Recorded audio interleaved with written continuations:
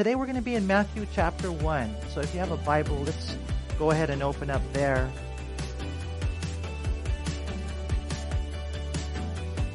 And the title of today's study is The Advent Announcement, Part 2. And so last week we looked at the angel Gabriel's Advent announcement to Mary. And this morning we get to ponder the Advent announcement to Joseph. And then on Christmas Day, Lord willing, we're just going to cover, we're going to behold his actual birth in the Word of God. And so I mentioned to you last Sunday that the word Advent, it speaks of the arrival of a notable person, thing, or event. And so for us in Christmas time, the notable person obviously is Jesus, right? And the notable thing is salvation. And the notable event is that we call it the incarnation, the hypostatic union in which God took on human flesh. He never ceased to be God, but now he was 100% man, and now he's 100% God. This is Jesus. This is what he's done. He's come to save us. And so we saw last week Mary's experience with the angel, how the angel Gabriel came and told her that she was going to have a child conceived of the Holy Spirit. And after, the angel explained a little bit about how that was going to be done, Mary yielded herself to the Lord. But the situation was that she was betrothed to a young man named Joseph. And so how is he going to take it? How is he going to take the fact that his betrothed wife, not yet married, not yet consummated marriage, but it was a legal binding engagement, how would he take the fact that his girl was pregnant at this point? And so, of course, now we read Joseph's story in Matthew chapter 1 and verse 18. It says, "Now the birth of Jesus Christ was as follows. After his mother Mary was betrothed to Joseph, before they came together, she was found with child of the Holy Spirit." And so it says right here, the birth of Jesus Christ was as follows. And so this is how it happened. This is how it went down. These are, in one sense, the historical facts surrounding the birth of Jesus Christ. And so Luke covers the angel Gabriel's appearance to Mary, and Matthew now provides Joseph's experience. And both obviously would be necessary. Both are accounts of angels being sent from Almighty God to a couple of young people who they might have just been teenagers. We don't know for sure. More than likely they were. It kind of makes sense if you think about it, even from a biological perspective. When the hormones kick in, right? And that's young, 14 years old, man, 15 years old, sometimes younger. It makes sense. In those days, that's how they would do it. They would get married. It would definitely take care of the sexual temptation. And that's the way it was back then. And so this is all to say that these are youngsters. These are kids. We would see them that way. But they were godly. They were so godly. And it's so cool when we see the way that they both served the Lord. But here we see that in verse 18, Mary was betrothed to Joseph. The Greek word means to be promised in marriage. As we've been looking at this, it's probably better to describe it as a legal binding engagement. And so the way that it worked back then is kind of cool. I don't know how you guys would feel about it now. How many of you here think arranged marriages would be cool? I'm just curious.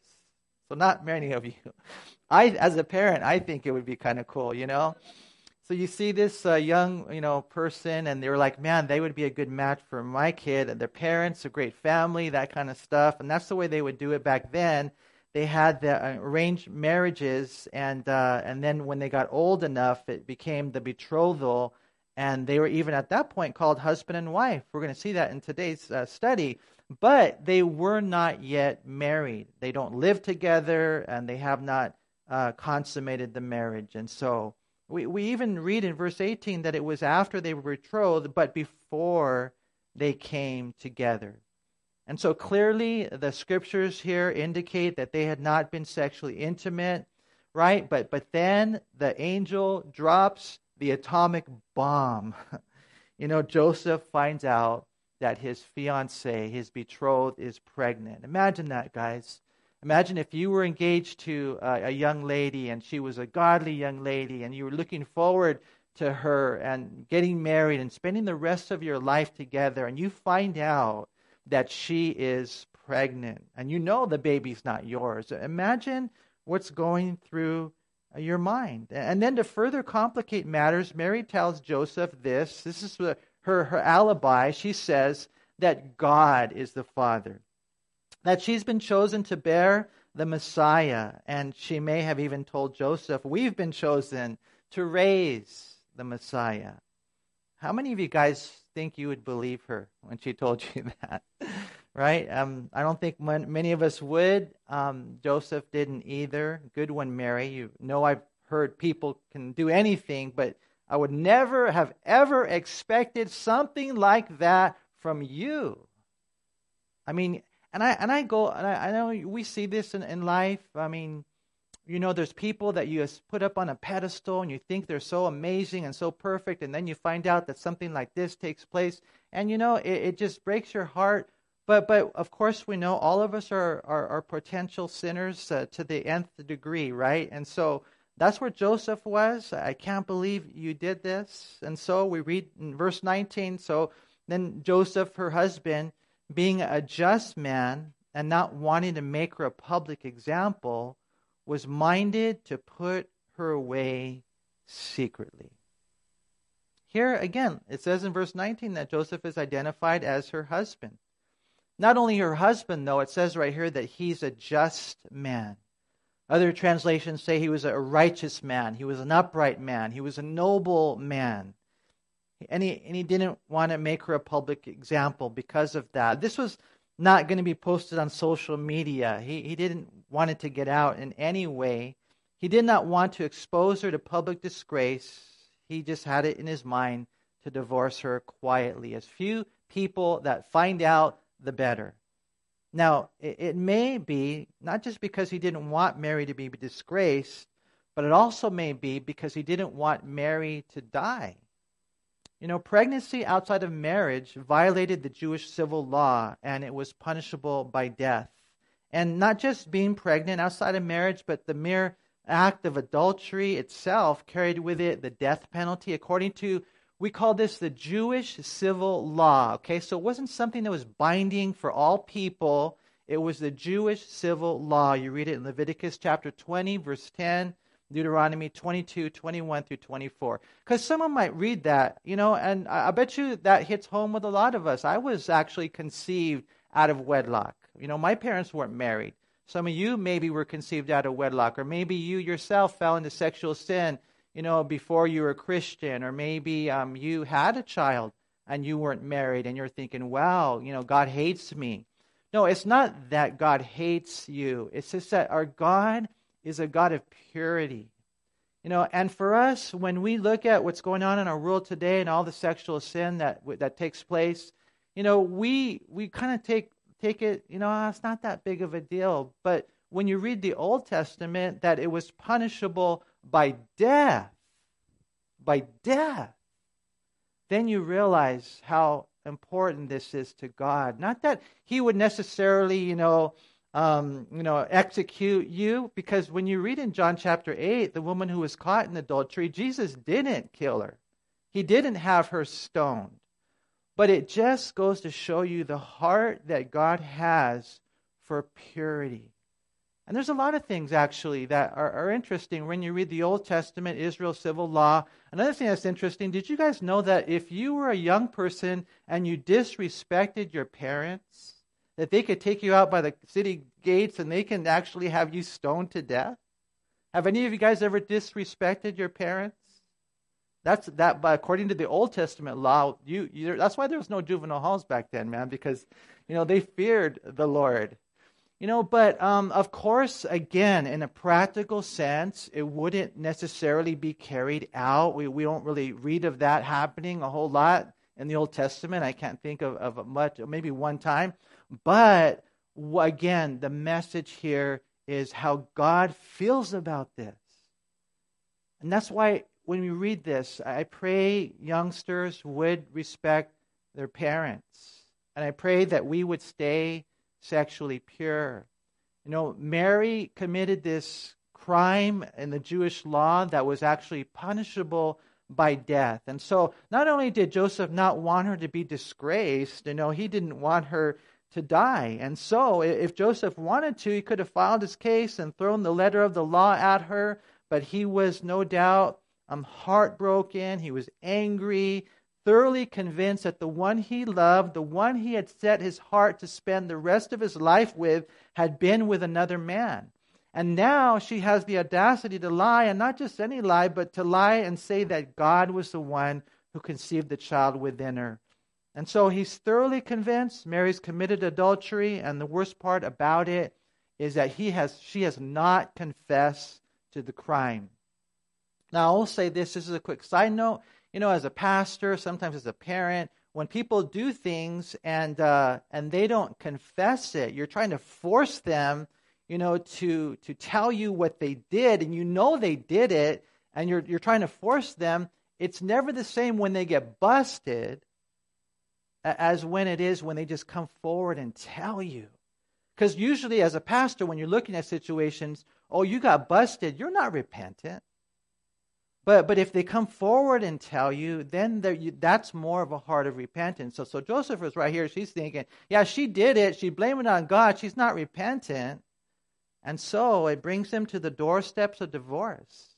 Not publicly, but privately, as secretly as possible. He could have put her on blast, right? But we read here in verse 19, that Joseph didn't want her to have that stigma, that somehow Mary might be spared the sentence. And it's kind of cool what you read about Joseph, because you can read, you guys know, right? Every single jot, every single tittle, that means the smallest Hebrew letter, the smallest Hebrew grammar mark, every single word is there inspired by the Holy Spirit. And the Holy Spirit says that Joseph was a just man. He was a just man. You're trying to figure out, who was it that God chose to raise up Jesus? And Mary, you read her prayers, you see her submission, godly to the core, right to the heart. Joseph, the same thing. We're seeing that about him, a righteous man, a good man. The Greek word, it means that just that. It means right, righteous. It means virtuous. It's the same word used of Jesus in Matthew 27:19, where it says, while Pilate was sitting on the judgment seat, his wife sent to him, saying, have nothing to do with that just man. And so Joseph was already like Jesus, kind of, in one sense. And who knows, when you look at this, it's so cool to see that Joseph, who would be the stepfather of Jesus, was of the same nature. He was a just man. Even though he's thoroughly convinced that he'd been wronged, he doesn't want anything bad to happen to the person who he thinks that did him bad. And that's a lesson right there, woven into this whole thing. You want to be used by God? It's not that we ever earn it. We'll never earn it, But God looks at the heart. When God chose a king for Israel, when God was looking, and not him, but look at how big he is, Lord. Look at this guy. He's got the looks of a king. Not him. Because I look at the heart, the Bible says that. Everybody else, they're looking at the outward appearance. But the Lord says, I look at the heart. I know there's a lot of people, they want to be used by God. They want to be used by God. And there's a reason God chose Mary. There's a reason God chose Joseph. There's a reason God chose Daniel. There's a reason God chose David. Not that we'll ever earn it or be worthy, but let me tell you, let's meddle with the middle. Because if our heart's not right, we're not usable in his hands. And Joseph here, he was a just man. God chooses people like that. He uses people like that. And then I thought it was interesting too, because when you're looking at the character of an individual, this is a big factor right here. This is a big thing. Even though Mary didn't do him wrong, he thoroughly thought she did him wrong. And this was a wrong as wrong can be. I don't know if it gets much worse than this. Maybe murder, but that's about it. And so, this is wrong. What she did to me was wrong. But you want to know something? he was not going to do her wrong. Divorce in such cases is biblical. Divorce is acceptable. But he was a just man, and he knew, you know what? I'm not going to make a big scandal of all this. I don't want her to be disgraced. I don't want her to die. I don't hate her. I don't have any aim to shame her. I don't have any animosity in my heart. I don't have any bitterness in my heart. I don't have that. And when you look at that again, guys, that's such a cool thing. Just as a quick side note right here, when you're looking at this, I pray we have the same heart. Have you ever been wronged by someone? How do you take that? A lot of times we're like tit for tat. A lot of times we're like fire with fire. If they're going to treat me like that, then I'm going to treat them like that. Well, when we do that, we're not like Jesus, and we're not even like Joseph. For us, we have to, I love what it says in Romans 12:17. Never pay back evil with more evil. Romans chapter 12, verse 21. Do not be overcome by evil, but overcome evil with good. When someone does you wrong, that's your opportunity now to show them what's called agape love. Either you got it or you don't. It's okay. It's super simple to be nice to everybody who's nice to you. But when someone does you wrong, then it's a true test of character. Where are we really at? Joseph here had been wronged, but he was not going to seek, well, he thought he had been, but he's not going to sink to that place. And so here he is, he's thinking about this. I'm sure he's praying about this. And as he's there, he falls asleep. Look what it says in verse 20. But while he thought about these things, behold, an angel of the Lord appeared to him in a dream, saying, Joseph, son of David, do not be afraid to take to you Mary, your wife, for that which is conceived in her is of the Holy Spirit. Now, some will tell you that this angel is Gabriel. They're like dogmatic about it, and probably is, 99% sure it is, but we're not 100% sure. The Bible doesn't say so. We do know an angel appears to Joseph, and if I had to guess, I'd say it's Gabriel, but here we see the angel comes to Joseph, and he says, don't be afraid to say, I do. Don't be afraid, because what she says is true. The child within the womb of Mary is supernaturally conceived by the Holy Spirit. And as I was reading this time around, something kind of caught my eye. I was kind of like, wow, Lord, I never really noticed that Joseph was afraid. He was afraid. But what was he afraid of? What was he afraid of? It seems to indicate that deep down inside, maybe he still wanted to marry Mary. Perhaps. Sometimes that happens, huh, guys? The angel doesn't say, hey, don't be angry.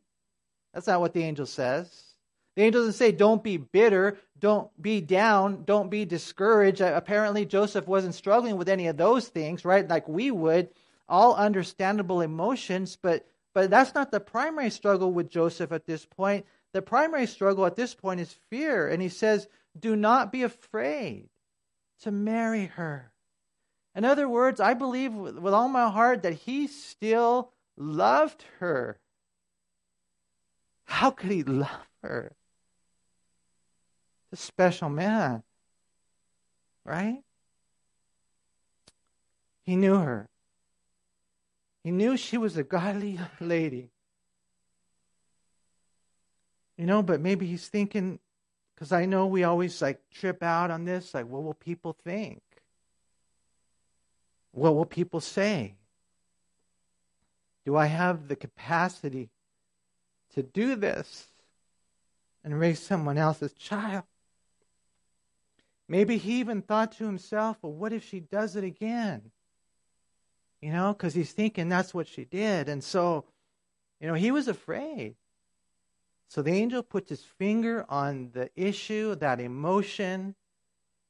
And for us as Christians, I think it's always a reminder, we read it in the scriptures repeatedly, we are not to be led by fear. We are to be led by faith. And deep down inside, I think the angel was saying the same thing that Joseph wanted to do. We need to be led by belief in the Word of God. And right here, God was speaking through the angel, telling him she's telling the truth.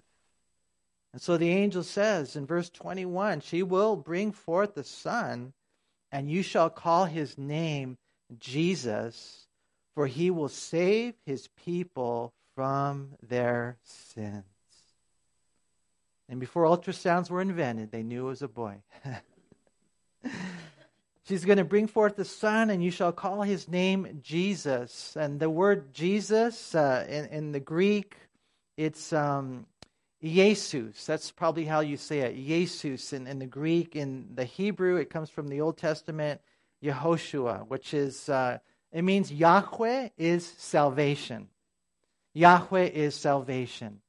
And so that's why you're going to name him Jesus. It was a very common name back then. It was. And, it's kind of cool when you look at this. But man, just to know that God sent his son, born of a virgin, because of the fact that he could not be born in sin. And we know that that sin is carried through. It comes from Adam.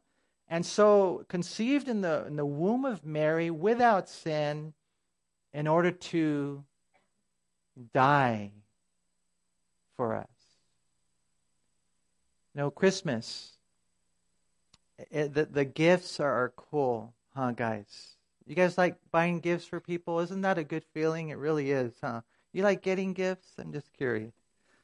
Depends on what it is, huh? You're thinking, oh man, I can't wait to take this back as you open it up.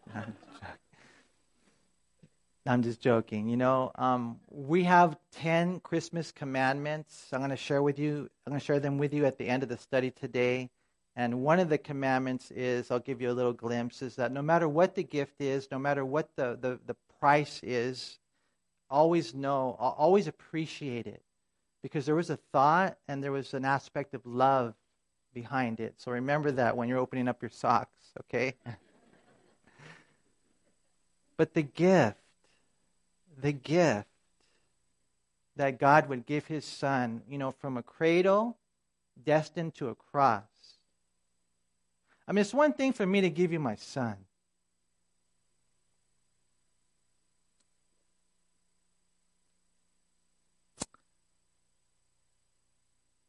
You guys know how much you love your kids. For those of you who have kids, man, you love them so much. But to give your son to someone, and then to give your son to die, and not just any death, the cross, bearing the sins, knowing the separation. This is what the angel says to Joseph. You will call his name Jesus, for he will save his people from their sins. The word save can mean a lot of different things. In baseball, you guys know what save means, right, guys?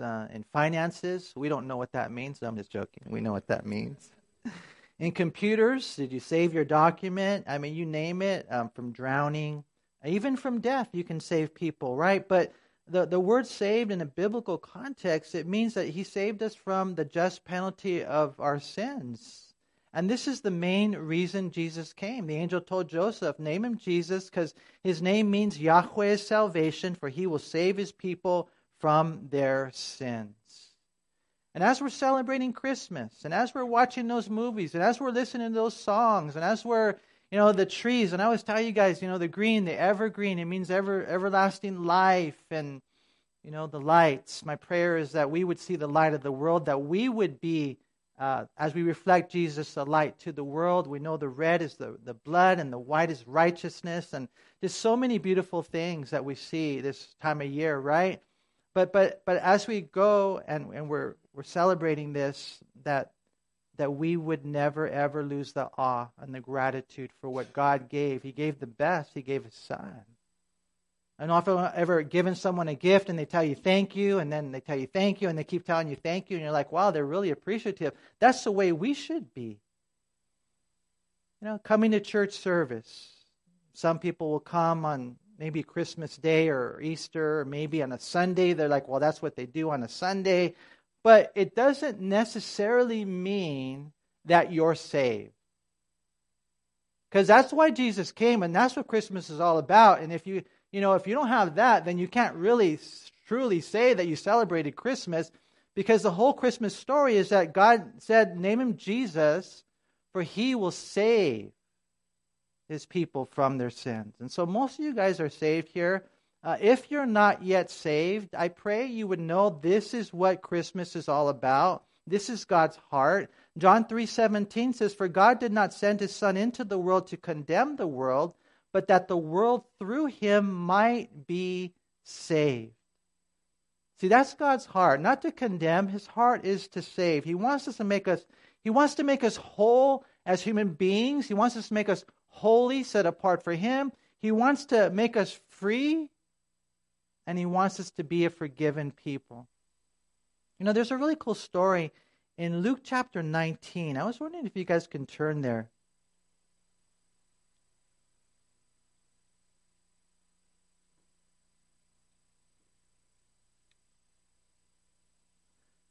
Luke chapter 19, and look at verse 1. It says, then Jesus entered and passed through Jericho. Now behold, there was a man named Zacchaeus who was a chief tax collector, and he was rich. Now in those days, the tax collectors were the worst. Because you were a Jew and you're in your land. Imagine, you guys, if someone was in our land, United States of America. We're here, we're Americans. This is our land. But what if a foreign country came in and occupied our land, and you saw their soldiers lining the streets, and you did not have that ability to rule yourself? That's the way it was then. And so these tax collectors, what they would do, though, is they would work for those foreigners. They would work for the Roman government, and they would not only receive the tax that was lawful, they would actually tack on the tax. And so as a result of that, they were completely ripping the people off. It's hard enough nowadays, right? What's tax on money? I think tax on money is like 10.5% or something, man. So we got to go to Orange County to buy a car or something. It's just crazy, right? And so the taxes add up. And so imagine, you go to a store down the street and you got this guy over there or whatever, and he's saying, in order for you to cross, through Lower Azusa Road, if you want to take your stuff through Lower Azusa Road, you got to add, another, 10% or whatever, 20% onto that. You can't go anywhere unless you pay this tax. And you're a Jew? You're a Jew working for the Roman government? Let me tell you something. They were disgusting. They were despicable. They were the worst. Tax collectors, prostitutes. That's the way they saw it. And so this is that guy Zacchaeus. He's there. He's a chief tax collector. He's rich.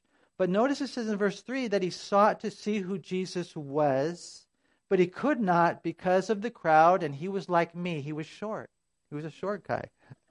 So I can't see.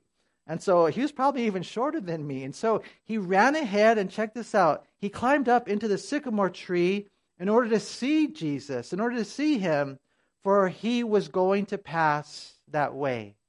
He heard the word, hey, Jesus is going to be passing by here, and the crowd's there, and he can't see them. He's jumping up and down. He's, hey, can I get on your shoulders? No, go away. And so what does he do? He goes and he climbs up on the tree, and it's a trip to me, man. He wants to see Jesus. Now, there's something about that, don't you think? There's something about that as well. How about you? Maybe you're here today, and you're not really a believer, but maybe you're interested. Yeah, I would like to see Jesus. Well, that's God already working in you, but I think it's a beautiful desire.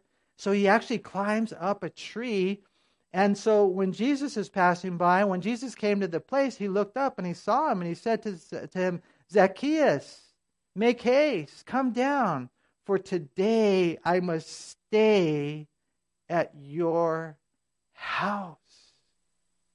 Your house. Imagine that. This is a Jewish rabbi, holy man. They're saying he does miracles.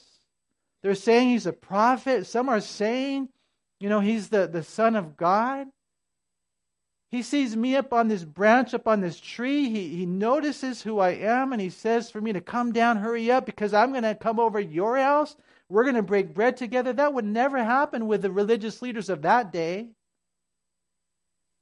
But it's just so cool the way that the Lord, he saw him. He saw him.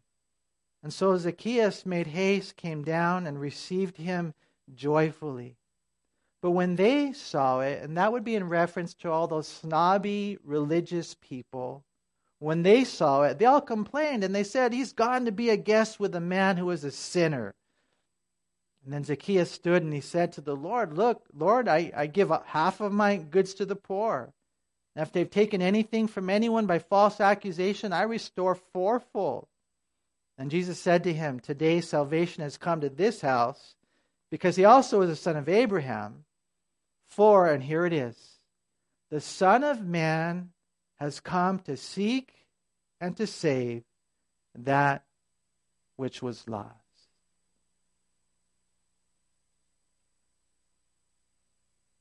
You know, when you look at this right here, this is all of our stories.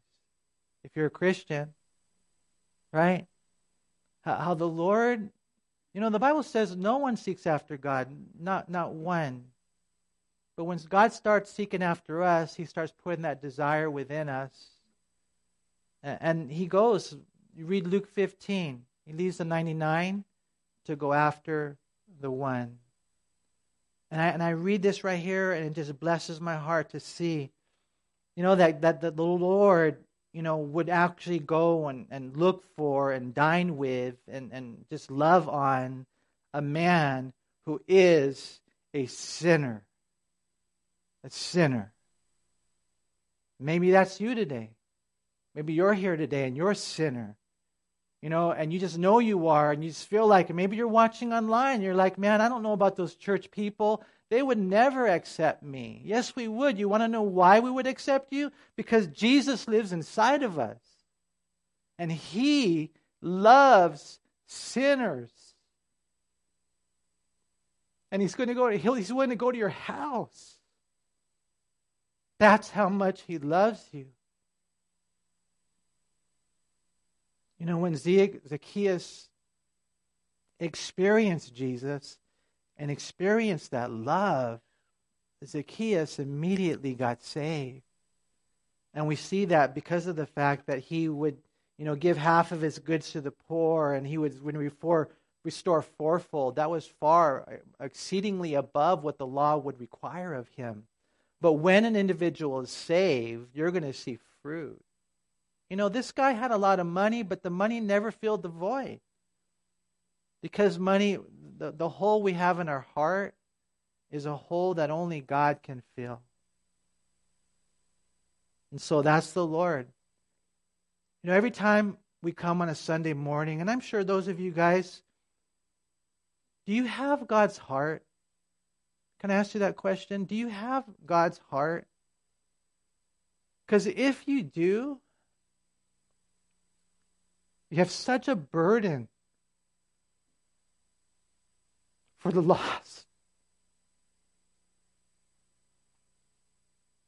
And every time you come to church service, every time you go out, wherever it might be, you're always wondering, Lord, is there anyone there today that might come today who's not a Christian?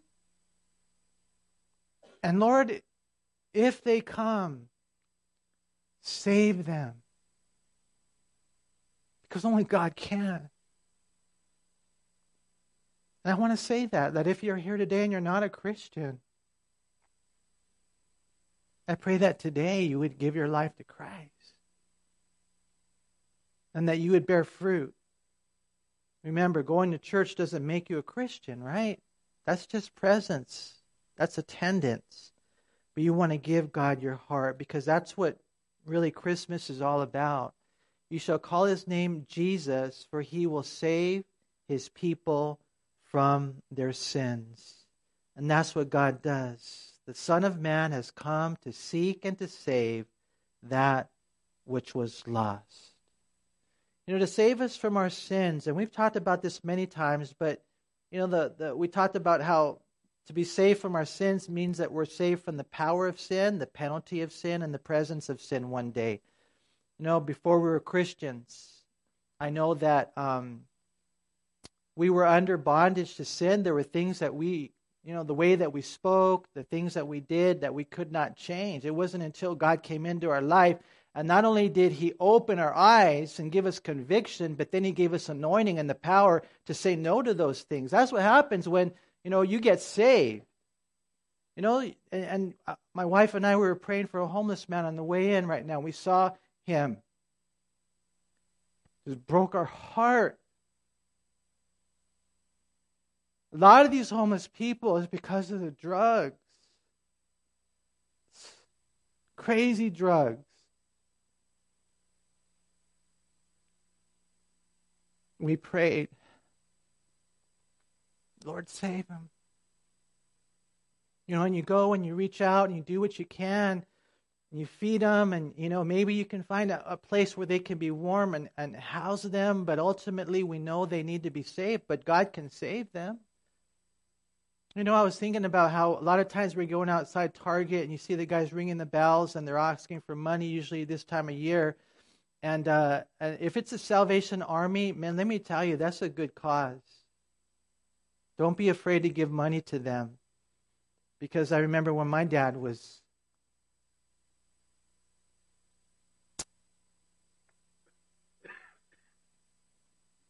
out there in Skid Row. And they gave him a place to stay. And that was part of the process of God beginning to save him and set him free from 40 years of heroin addiction. See, when He came to save us from the power of sin, from the penalty of sin, which is hell and the lake of fire, which is separation from God forever, and then one day from the presence of sin. And that's the ultimate salvation, when we are there in glory one day in heaven, you guys. Yesterday we were getting together and we were talking about how, as a church, Calvary Chapel El Monte, it's kind of cool. We had the video, and we actually started with this the video that we have to help the unborn child conceive within the womb of a lady, a young lady, and all the way how we want to minister starting there, all the way to when they're conceived, all the way through their life until they're received into glory. And we showed some pictures of people who used to attend this church who have died. But they didn't really die. Now they're in heaven.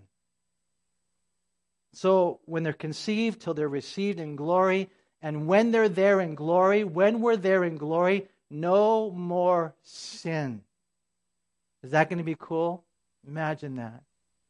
And that's what we see. We're saved from the power of sin, from the penalty of sin, and one day from the presence of sin. And so as the angel tells Joseph this in closing today, Matthew tells it that this is all biblical, and that's important for us to know. This is biblical. And so Joseph responds obediently to the request. We read in verse 22, "So all this was done that it might be fulfilled, which is spoken by the Lord through the prophet, saying, Behold," and this is from Isaiah 7:14, "Behold, the virgin shall be with child, and bear a son, and they shall call his name Emmanuel," which is translated, God with us. And then Joseph, being aroused from his sleep, he did as the angel of the Lord commanded him, and took to him his wife. And of course, we need that biblical backing, don't we? Here we see, and as you go through the scriptures, so many prophecies regarding the first coming of Christ. But this one out of Isaiah 7:14, written 700 years before his birth, tells us that he would be born of a virgin. And this is interesting. They shall call his name Emmanuel. Now, most of us, when we think of Jesus, we don't really think of him being named Emmanuel. But in all reality, when you read here in Matthew or back in Isaiah chapter 7, it's just another name for Jesus. And we can't forget this name. Just like with Henry, I forgot to mention. Aren't you guys excited at the fact that he has a little granddaughter now? I don't know if you guys knew about this, man. But a little granddaughter. And her name is Elia Elizabeth Acosta. So, you're like, well, there's three names there. Yeah, Acosta is important, right? Because, there's something about that name. And then Elia, well, of course, that's her first name, right? That's her first name. Most people will probably say the middle name, well, that's not that as important. It's just the middle name, right? But Elizabeth is important because now she's named after her grandma. So if you were to ask grandma if her name's important, what would she say? Oh yeah, that's the most important name right there. That's what grandma might say, right? And so when it comes to Jesus, he has so many names. Jesus, Yahweh is salvation. Emmanuel, don't forget Emmanuel, because that one means God with us. And I tell you what, we need that. We need to know that we're never alone, even though sometimes we feel like it. We're never alone because God is there. He's with us. He's to us. He's for us. He became one of us. I mean, it's just so cool to have this understanding. We'll never be alone again. And so I pray, you guys, we would celebrate this. And going through the scriptures, this time of year is so important. Read these stories, meditate on them, share them with your friends, and then see what God does this year. I know He wants to do something special. So I mentioned to you that the 10 Commandments of Christmas, or the top 10 Christmas commandments, is actually, my brother-in-law sent me this morning. I thought it was kind of cool. This is actually taken from a Calvary Chapel pastor's devotional. Okay, so let me read them to you. And the last one is the most important one. That's why I want to share this with you. But commandment number one, you don't have to write this down. Thou shalt not leave Christ out of Christmas. Amen? Number 2, thou shalt prepare thy soul for Christmas. Amen? Number 3, thou shalt not let Santa Claus replace Christ. It's funny how you have different convictions. I told you guys my personal conviction, and I make that clear, that I didn't teach my kids about Santa Claus because I didn't want any rival thrones. And you might be here and you're like, but I like Santa Claus. Well, let me pray for you. No, I'm just joking. That's not a deal breaker. Don't get me wrong. I like the way he words it, though. Don't let him replace Christ. Number 4, thou shalt not burden the shop girl, the mailman, and the merchant with complaints and demands. Okay? Number 5, thou shalt give thyself with thy gift. I like that. Give thyself with thy gift. This will increase its value 100-fold, and he who receiveth it shall treasure it forever. Number 6, thou shalt not value gifts received by their cost. Even the least expensive may signify the most love, and that is most priceless than silver and gold. Number 7, thou shalt not neglect the needy. Share thy blessing with many who will go hungry and cold unless thou art generous. Number 8, thou shalt not neglect thy church. Its services highlight the true meaning of the season. Number 9, thou shalt be as a little child. Not until thou hast become in spirit as little one art thou ready to enter into the kingdom of heaven. You know how Jesus said you got to have the heart of a child? And then number 10, and this is the most important, thou shalt give thy heart to Christ. Let him be at the top of your list.